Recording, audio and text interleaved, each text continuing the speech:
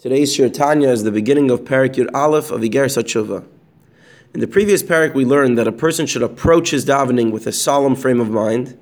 The davening itself should be with joy. Being that it is difficult to convert between the two emotions, therefore the proper time for that solemn state of mind is nighttime. There is also a formula through which a person can feel solemn and joyous at the same time, with the two not contradicting each other. As the Zohar relates regarding Rabbi Lazar, that he felt Bechia takua bilibai misitra da, v'chedva takua bilibai misitra da.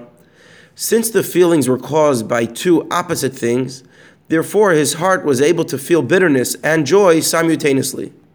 Here too, his bitterness is caused by his negative past, while his joy is caused by his present closeness to Hashem, so they can be felt simultaneously. Especially when a person has faith and trust in Hashem's unending kindness, and that as soon as he asks for forgiveness, Hashem forgives him. If there was any doubt that Hashem is continuously forgiving, Chazal would not institute that we say a bracha with Hashem's name, Chanun Hamar B'Lislayach. In fact, were we not to return to sinning, we would also experience the fulfillment of the next bracha, Gal Yisrael, the final redemption. Even in the case of a human being who was hurt by someone else, even resulting in him losing a limb, the Gemara says that he should not be cruel and unforgiving, and once the assailant asks 3 times for forgiveness, he must not ask again.